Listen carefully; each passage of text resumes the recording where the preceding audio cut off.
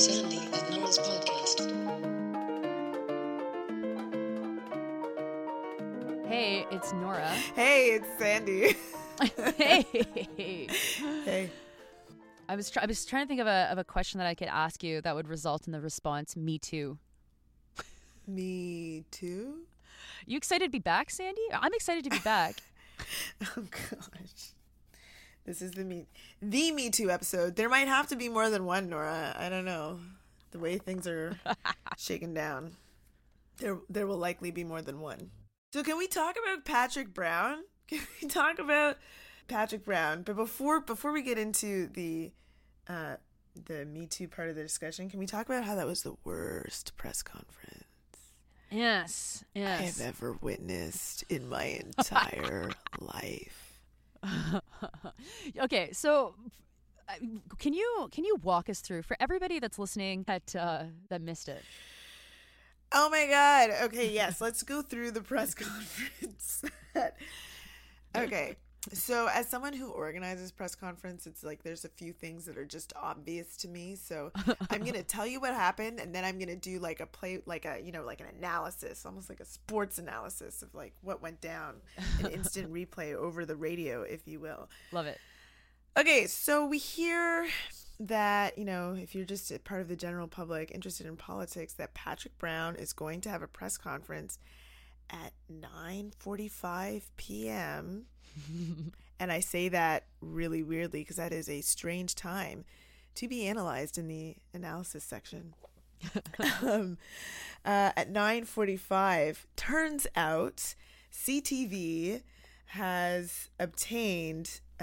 News has obtained some sort of allegations that this man, Patrick Brown, leader of the Ontario Conservative Party, has engaged in sexual harassment, or there's some sexual harassment allegations made against him by some women. So, there seems to be a script or some sort of play-by-play as to how men respond to these things.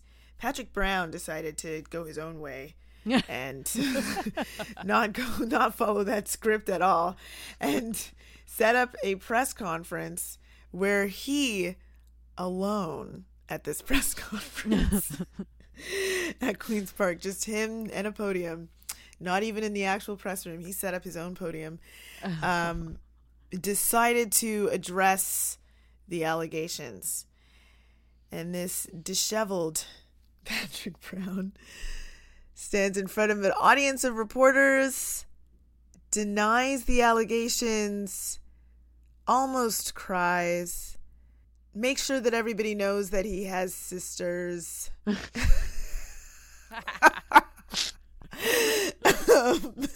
He knows women people. And that took him about, 60 seconds, maybe 90, and then he bolted the fuck out of there. It was the shortest press conference I have ever seen, and then he left, not answering any questions. So analysis time. Can't wait. This is gonna be great. Analysis time. Number one, who the fuck has a press conference at 9:40? He made the 6:00 news on the West Coast, and then every hour of news the next day. We were all taking bets as to how long it was going to take for him to resign. Hours. It took hours because that was such a disaster of a press conference. If you're out there and you want to know why that was such a disaster of a press conference, some things you should know. One, if you get to set up a podium by yourself, just make sure it's next to the door that you need to leave out of. If it's such an intense subject, this man walked for what felt like an hour, but was like 3 whole minutes, while journalists were following him, asking follow-up questions directly to his car. I mean, it was longer than the press conference itself. Was him trying to get away from it was your own podium. Put it it next to the door. Oh, man. Jesus. Okay, that's one. That's a great 2, point. That was great. Thank you. 2, bring a friend. Bring a friend. Just you on your own, just standing there. I have sisters. No, you wrote it down, man. Just read the script. Don't go off script and start talking about all the women you know. Nobody gives a shit. Which brings me to point number 3. Why didn't you just release a motherfucking statement like everybody else?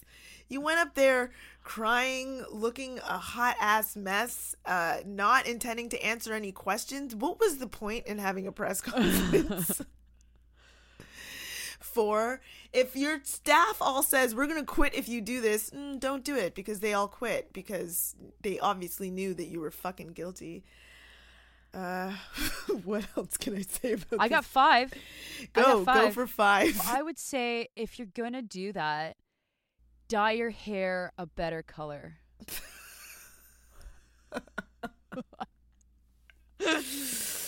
I don't know much about aesthetics, but I do know that whatever skin tone he was wearing, like that pale, deathly, I'm guilty white tone, was not complemented by the sandalwood hair. Dude. Everything about it was bad. I hope that that communications people study that in the exact way that you. In fact, like Sandy just gave you a master class, so you had better pay up in if you ever use this advice. Honestly, you can just send me the cash. I don't understand. He's a politician. I'm like, some random activist. How do I know that was the worst? He's got, Jesus.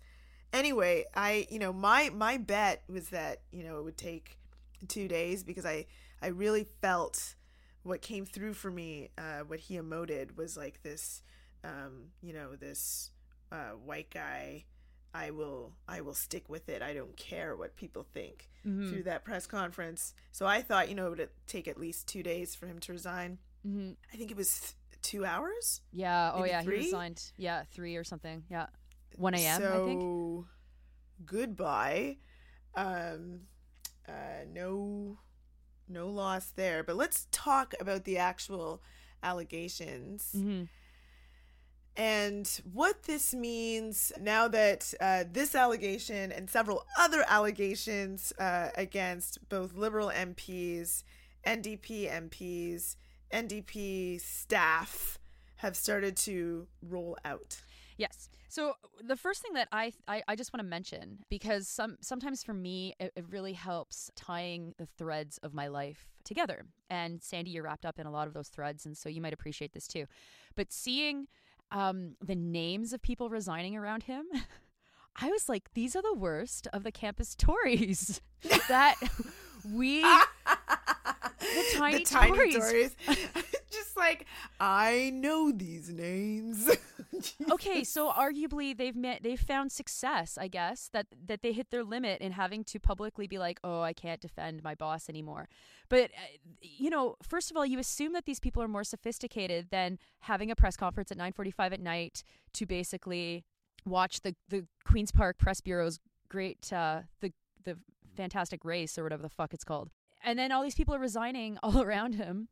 And it's these people that we know. And so it's like, these are men who were shitty men as like frat boy university students and are surrounding shitty men today. And I think that is just such a perfect way to look at this system. How does power get maintained around these shitty humans? And let's be clear, like, one of the first things that I thought when I saw all those resignations, besides the fact that it was like, oh, these guys were pieces of shit way back when too, is, yeah, these people know that these allegations are true. It has to be. They have to. That's why that's why the resignations come so quickly. They know that it's true. They knew it was going on. They're trying to protect their own ass by resigning once it's coming out. Mm-hmm. But like, make no mistake that this was something that people knew about and was obviously protected by these people who we know to be reprehensible anyway. Mm-hmm. What kind of rot is living in our political system? Well, we know a little bit about that. Yes, we do. Well, I wasn't even expecting to talk about this, but you know, in the case of the Ontario Liberals, like we've seen that directly. Mm-hmm. Oh yeah, that's right. We should tell that story, Nora. Go ahead.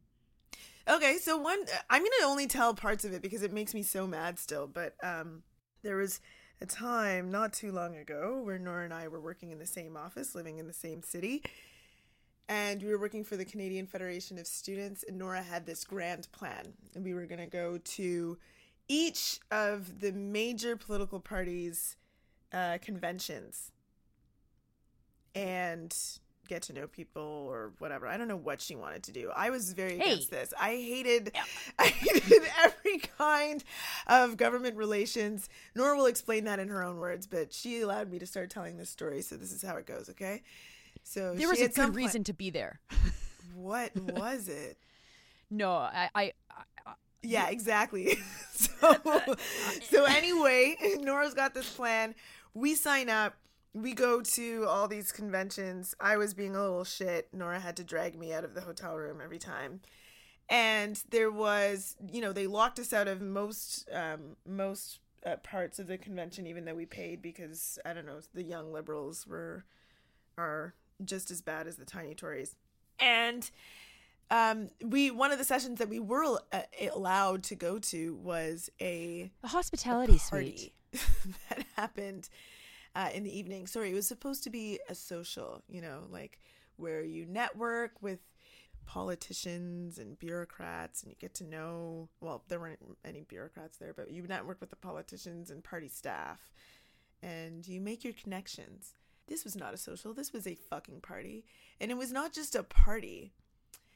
It was like, a Super Bowl themed party or some sort of sport themed tailgate. It was a tailgate themed party in a hotel room where the Liberal Party had hired women, scantily clad women, to hand out hors d'oeuvres. Like, I don't even really know what was going on. I walked in like, what the hell is happening? There's like next to naked women walking around, like, who would greet you and, I don't know, try to make most of the men in the room feel good because there was only a few women. And Nora and I would, like, go up to women politicians and be like, is this a regular thing? And they would just shake their heads and be like, this is really annoying. I know, this is awful. And it just... Mm-hmm. I think I left pretty quickly, actually, because I was so angry at both you, the situation, everyone that I recognized, because it was this rockin' misogynist party.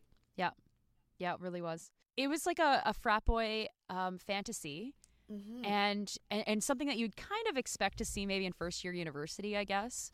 Absolutely. Where like the scantily clad women might be like me and my friends, because like we're in first year, right? Like it's just you're not hiring women to do this.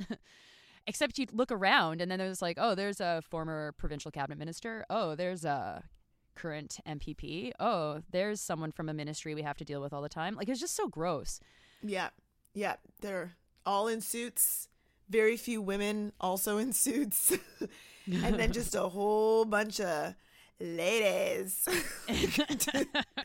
delivering the fun for the frat party. I could not believe it. For me, that weekend was that was the peak of what was wrong with that weekend. But I don't know if you remember immediately, although I suspect you'll remember when I mention this. But I also felt like the way that the women and the racialized members of the party were treated at that convention was so obviously disgusting. And so what I mean by that was it was always women and racialized delegates who were holding the door open for everybody, who were running around coordinating things, who were not the serious members of the party. And the serious members of the party were the white, older men wearing suits. One of the things that I remember really well was you and I standing at a door being held open by a racialized woman, and they refused to let us in. while do you remember there was a guy with like an IBM name tag? Yeah. And he's like, oh yeah, in and out, no problem. And I was like, what the fuck? Like, buddy here from IBM is allowed in? Like, why are we not allowed in? And there was no answer. We paid our way to go to the convention just like any of the other observers. Mm-hmm. And we were being kept outside even at dinner, remember? Like, it was like, the dinner cost was part of the convention fee. Will you please let us eat? Yes. And yeah, it was just the racialized women at the door who had to go check with, I don't know, the white overlords about whether or not we were permitted to eat or whether or not we were permitted to attend a session on education policy or whether or not we were permitted to attend the frat party social. Right. And I believe it was only because we were with a couple of young liberal delegates from Toronto that we were able to like pick up the scraps after the meal. Like, do you remember the one breakfast was literally like, oh yeah, you can go in, just you can pick around what the delegates have left. It was like, you people are not better than us. No. What I found fascinating was, so we went to that convention, and I maintain it was useful because it actually let us see this world that a lot of people don't get to see. And when you're trying to figure out how to influence public policy, there's a bit of a game when you're trying to appeal to people that think you can influence public policy through lobbying, which you can to an extent. But within the student movement, our biggest strength was, of course, mobilizing and being in the streets. And so I got to be in a lot of these kinds of suit and tie gatherings. But it was quite different than the Conservative Convention, because the Conservative Convention, as disgusting as I find a lot of conservative activists to be, it looked a lot more normal. The racial divide that we saw at that Liberal Policy Convention was not present at the Conservative Convention. And what I mean by that is racialized delegates seem to be participating in the exact same way as white delegates. And one of the socials that I went to was like Lisa McLeod's down home kitchen party. And seriously, and the young Tories who were all partying and, you know, we're getting sloppy and gross or whatever, but not gross, like just gross in a what am I doing here kind of way, not a I'm afraid of these guys touching me kind of way. And then like Peter MacKay walked into this social and these guys treated him like a rock star. Like it was just boring. It wasn't repugnant in the way that the Liberal Convention I found to be repugnant. Oh God. Although we were treated pretty poorly at that convention as well. So that's but this stuff all goes right to the core. And going back to Patrick Brown, and then probably a good time to talk about the NDP kind of allegations as well, because it's hit the Ontario NDP and the federal party, that this is politics. Like, this is what we haven't talked about in Me Too is how just women are treated poorly in general. Like, when Aaron Weir was kicked out of caucus and Jagmeet Singh said, you know, this wasn't a sexual related allegation. And then the women who made the complaint on behalf of other people, which is kind of another issue, they're saying that they don't want to be alone with him in a room. And then a lot of journalists were asking, well, how can it not be sexual if you don't want to be alone with this guy in the same room? And it's like, for every man that I don't want to be alone in a room with because of a sexual attack vibe, let's say, there's probably like 200 men that I don't want to be alone in a room with because I don't like them, I find them boring, or I find them annoying in some way. Like, that is just what it's like to be a woman. You have to deal with men who suck in a variety of ways, not just sexual. 100%. Let's go back and forward at the same time and figure. So what is there to say about Patrick Brown? What is there to say about what's happening in the NDP? You know, there's been a lot of what happened to innocent before proven guilty. Yes, what happened to that? Let's talk about that. Yep. What immediately comes to your mind when you hear someone say that? I think of a court system. I think of a trial. And how that the way our court system has apparently been set up is that you walk in on the presumption that the person didn't do it, and the job of the Crown is to prove that they did do it. And now, like, what has been happening in a lot of media discussion is to say that, Patrick Brown shouldn't have had to resign. He shouldn't have been asked to resign. Aaron Weir maybe shouldn't have been asked to. I haven't actually seen anybody say this, but perhaps that's a discussion somewhere. Because they have not yet had their day in court. There has not been any sort of investigation. We live in a democratic society where there is rule of law and justice, and they must have due process. Dude process. Dude protest. This is how you know that Nora was in the gifted program. That was a classic gifted program move. Dude process. Dude process. I hope that's coming through clearly on the mic. Oh yeah. What comes to your mind when you hear those arguments? As someone that has very rarely been given the benefit of due process in various arenas, it's like, I'm sorry. First of all, the quote unquote court of public opinion is a thing that exists because we ask people what they think about people all the time, right? You meet someone at a party and you don't know them and you're like, hey, your friend Mary seems pretty cool. And your buddy's like, yeah, Mary's the best. You're like, okay, what we just did there was sharing information. Or, hey, your buddy Tommy there is kind of a creep. Oh, funny you should say that because Tommy actually is a creep. And you're like, oh, that's really good to know. That's human, right? Does Tommy deserve the benefit of the doubt or due process to make sure that the creep vibes that I got from Tommy are true, or should I be questioning my ability to determine whether or not I like someone? This is pretty obvious. But in a lot of these cases, due process, Patrick Brown's due process was that the guy put together a shit press conference and all of his staff was like, you're an idiot and we're quitting. That was his due process.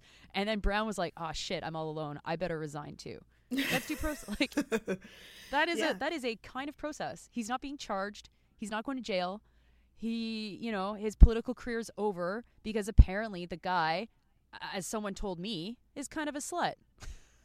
That was my intel. Was the guy was kind of a slut. It's like, well, it was all over Twitter the next day. People saying oh, everybody knows that about Patrick Brown. This is what he does in the bars: is tries to get young women to sleep with him. And I completely agree with you, obviously. But to take it also a step further, it's there are outside of court consequences to actions. There are also outside of court consequences to perceived actions. Okay. Living as a Black person, I deal with consequences to perceived actions all the time. And it's just something you have to live with. Now, in this case, these aren't perceived actions. These are actions. And I don't give a shit about what the court's going to do. Don't trust the court system anyway. So go on ahead, do your thing, court. But the people who are around, who are hearing, who have some sort of power to say, no, we don't want somebody who has these types of allegations or thought of to be doing these types of things in this type of position. Hey, why the fuck not? Why not? There are consequences to actions. If someone in my family or my friend group, if I discovered that this type of thing happened, I would be doling out some consequences myself. So I don't understand why we believe that, or why certain people believe that because someone is in a position of power, they should be, protected by the court before they get to the court, or completely shielded from a community response at all. Patrick Brown's a case where it seems pretty cut and dry.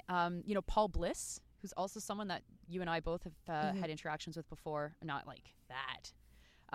But let's be clear. Stop it. But he's a Queen's Park reporter from CTV who's been accused of taking his dick out in his office. It's like, okay, well, that seems like a problem. And Steve Paikin. Well, I was going to say Steve Paikin is I think where things get a little bit more complicated for someone whose brain is very small, because you're like, wait a minute, Sarah Thompson has a history of doing things that people don't like. Everything from like for me, I just can't take her seriously from the dreadlock situation of like a full year, right? But all of a sudden people feel like they need to rush to the defense of Steve Paikin, and it's like, how do we approach a situation where the allegation itself is like a bit strange? Like asking someone to sleep with you is different than literally taking your dick out of your pants. Okay. And, he hasn't been suspended from his job. There is an investigation that's going on. And still, there's certain people in this country who feel like they need to rush to the defense of Steve Paikin.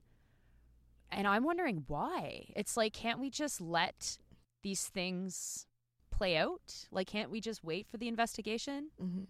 Can't we, like, everything that anybody who's from Toronto knows about Sarah Thompson and what you know about Steve Paikin, and you just let that hang in the balance for a little bit and just wait? Like, why do you have to say fucking anything? Mm-hmm.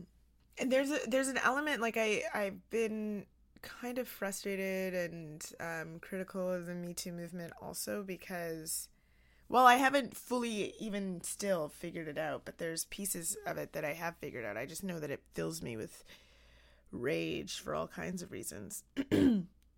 And one of those things that I think where this like reaction to must protect or save this guy, this dude, is because it feels as though the Me Too movement, though engaged clearly in attempting to make some sort of cultural shift in what is and isn't acceptable for how you treat certain women or how men treat certain women, very specifically men and women here. That's what we're talking about. Because I don't think that other genders have been really taken up by this movement. It's very individualistic. It's like search and destroy. Mm-hmm. Do you know what I mean? We just recorded about the dangers of thinking individually when you're trying to organize. Like it feels like the same thing.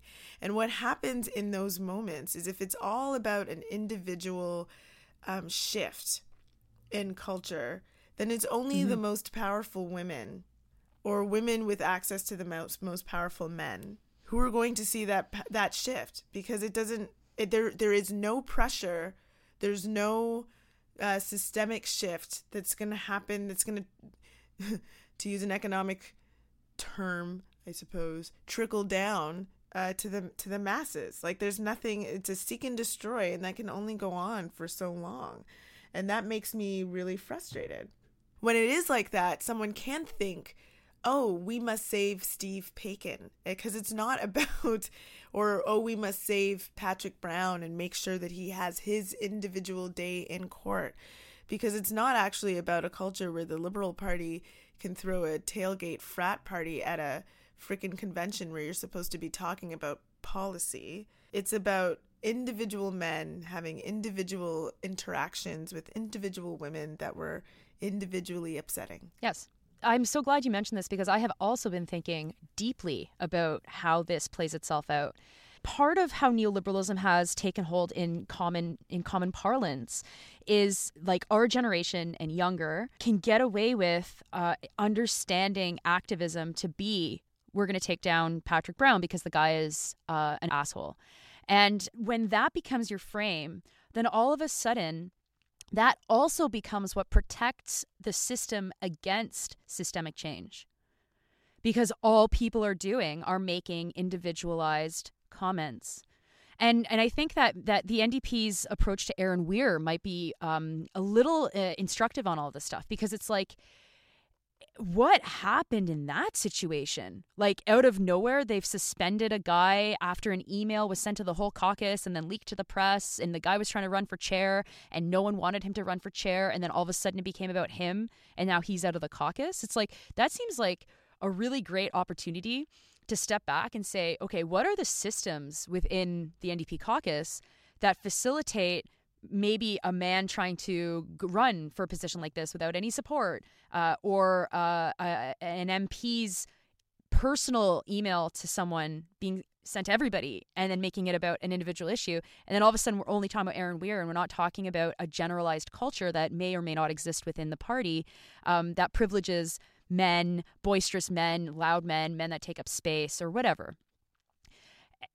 Then all of a sudden it's like, well, has Me Too gone too far? And it's like, Me Too hasn't fucking done anything, actually. Getting rid of Patrick Brown is not changing anything in the Conservative Party.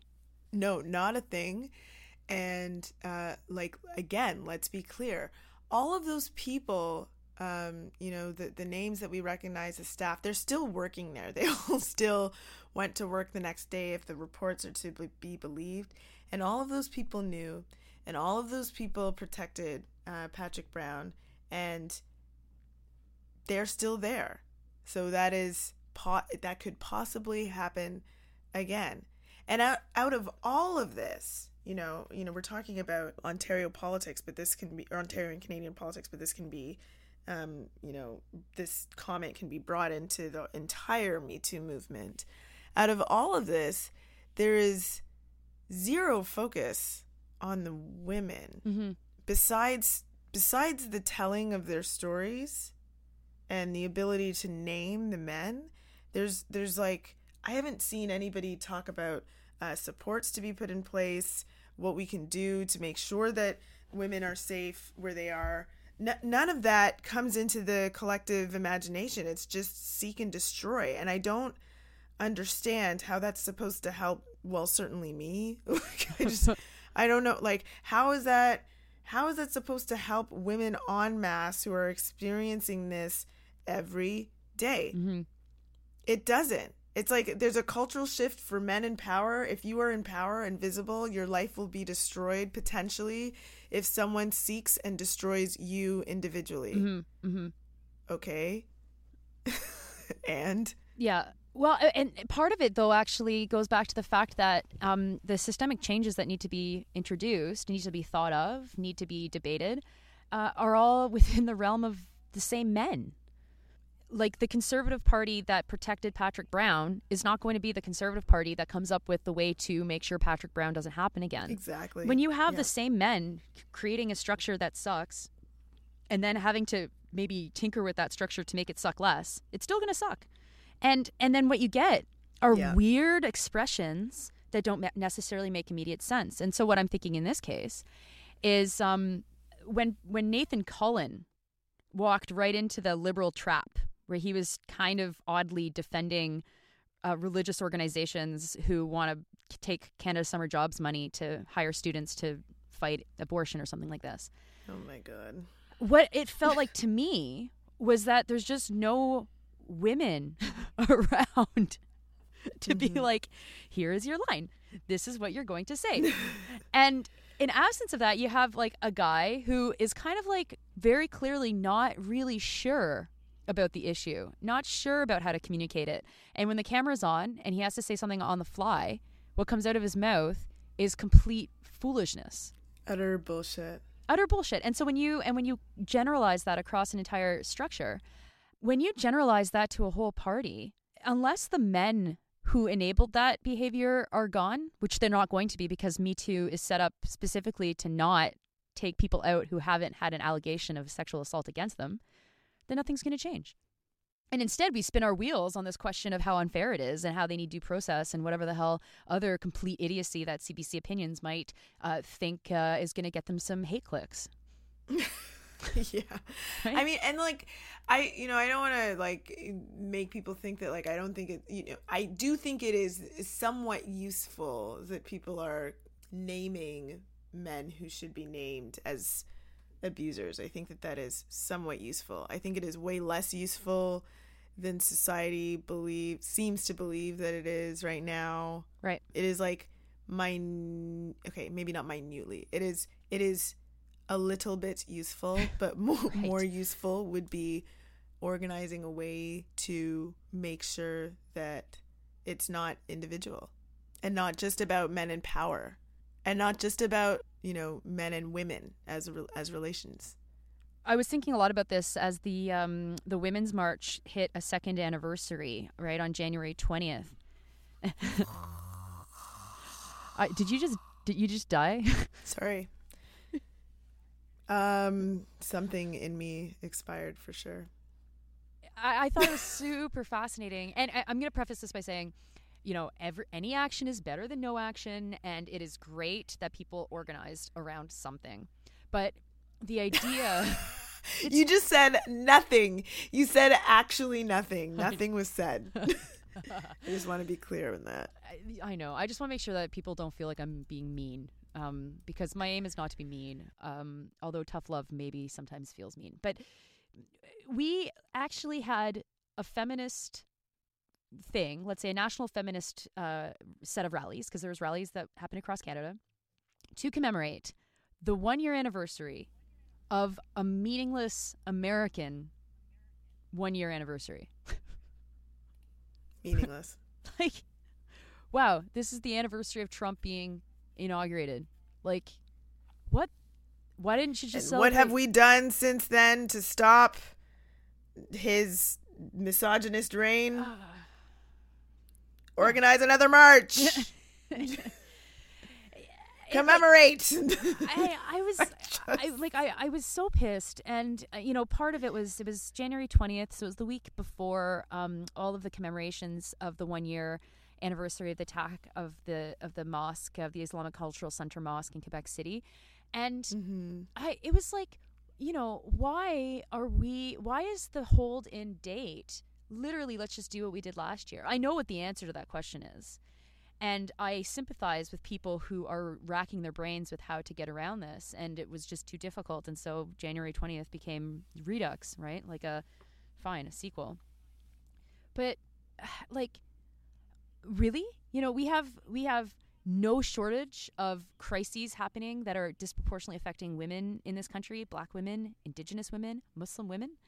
And it's like, ooh, you know, let's celebrate the anniversary of the Trump inauguration. It makes me really sad. Yeah, I think you and I have talked multiple times about how there is a dearth of a feminist movement, certainly in this country, definitely in the United States as well. I think the fact that we think of it as two countries is like mostly pretend, but so a dearth of a feminist movement in North America, and I think to me that has been intensely punctuated by how the Me Too campaign has gone, by the Women's March, and by a lack of real response to attacking how misogyny works for all women in both jurisdictions. So I guess the answer again is organize and mobilize. Like, it's just I don't. Well, but part of it though too is being very honest about the limits of social movement organizing in Canada, right? It's like there is no national location to have a feminist discussion about anything. The only place that exists is Quebec. And when you have a structural location to have these kinds of debates, what it does is it gives a center.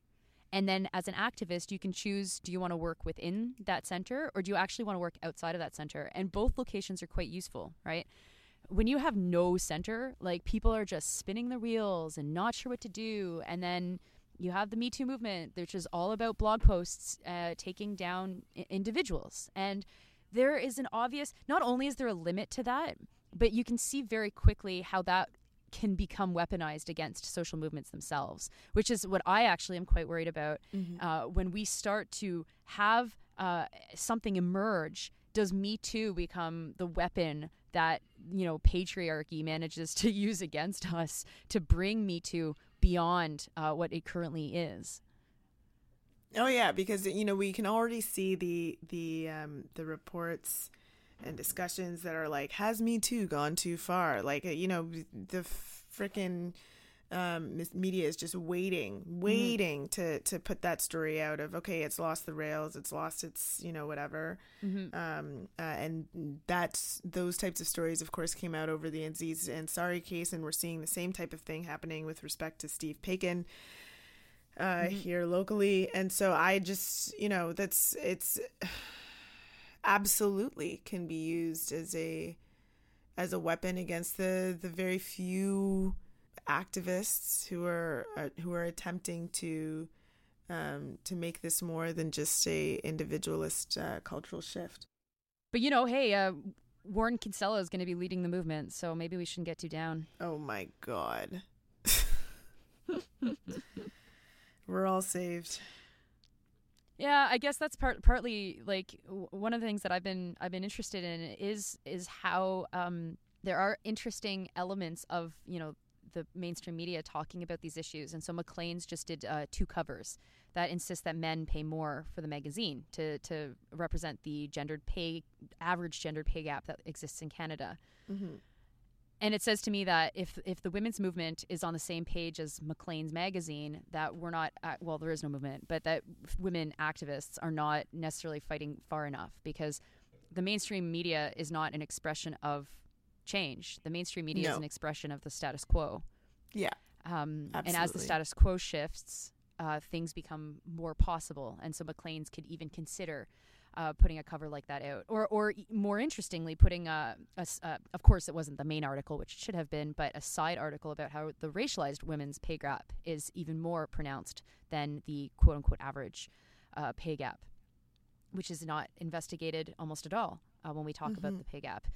Including by organizations, by feminist organizations that should know better, that should be centering that analysis. Yeah, absolutely.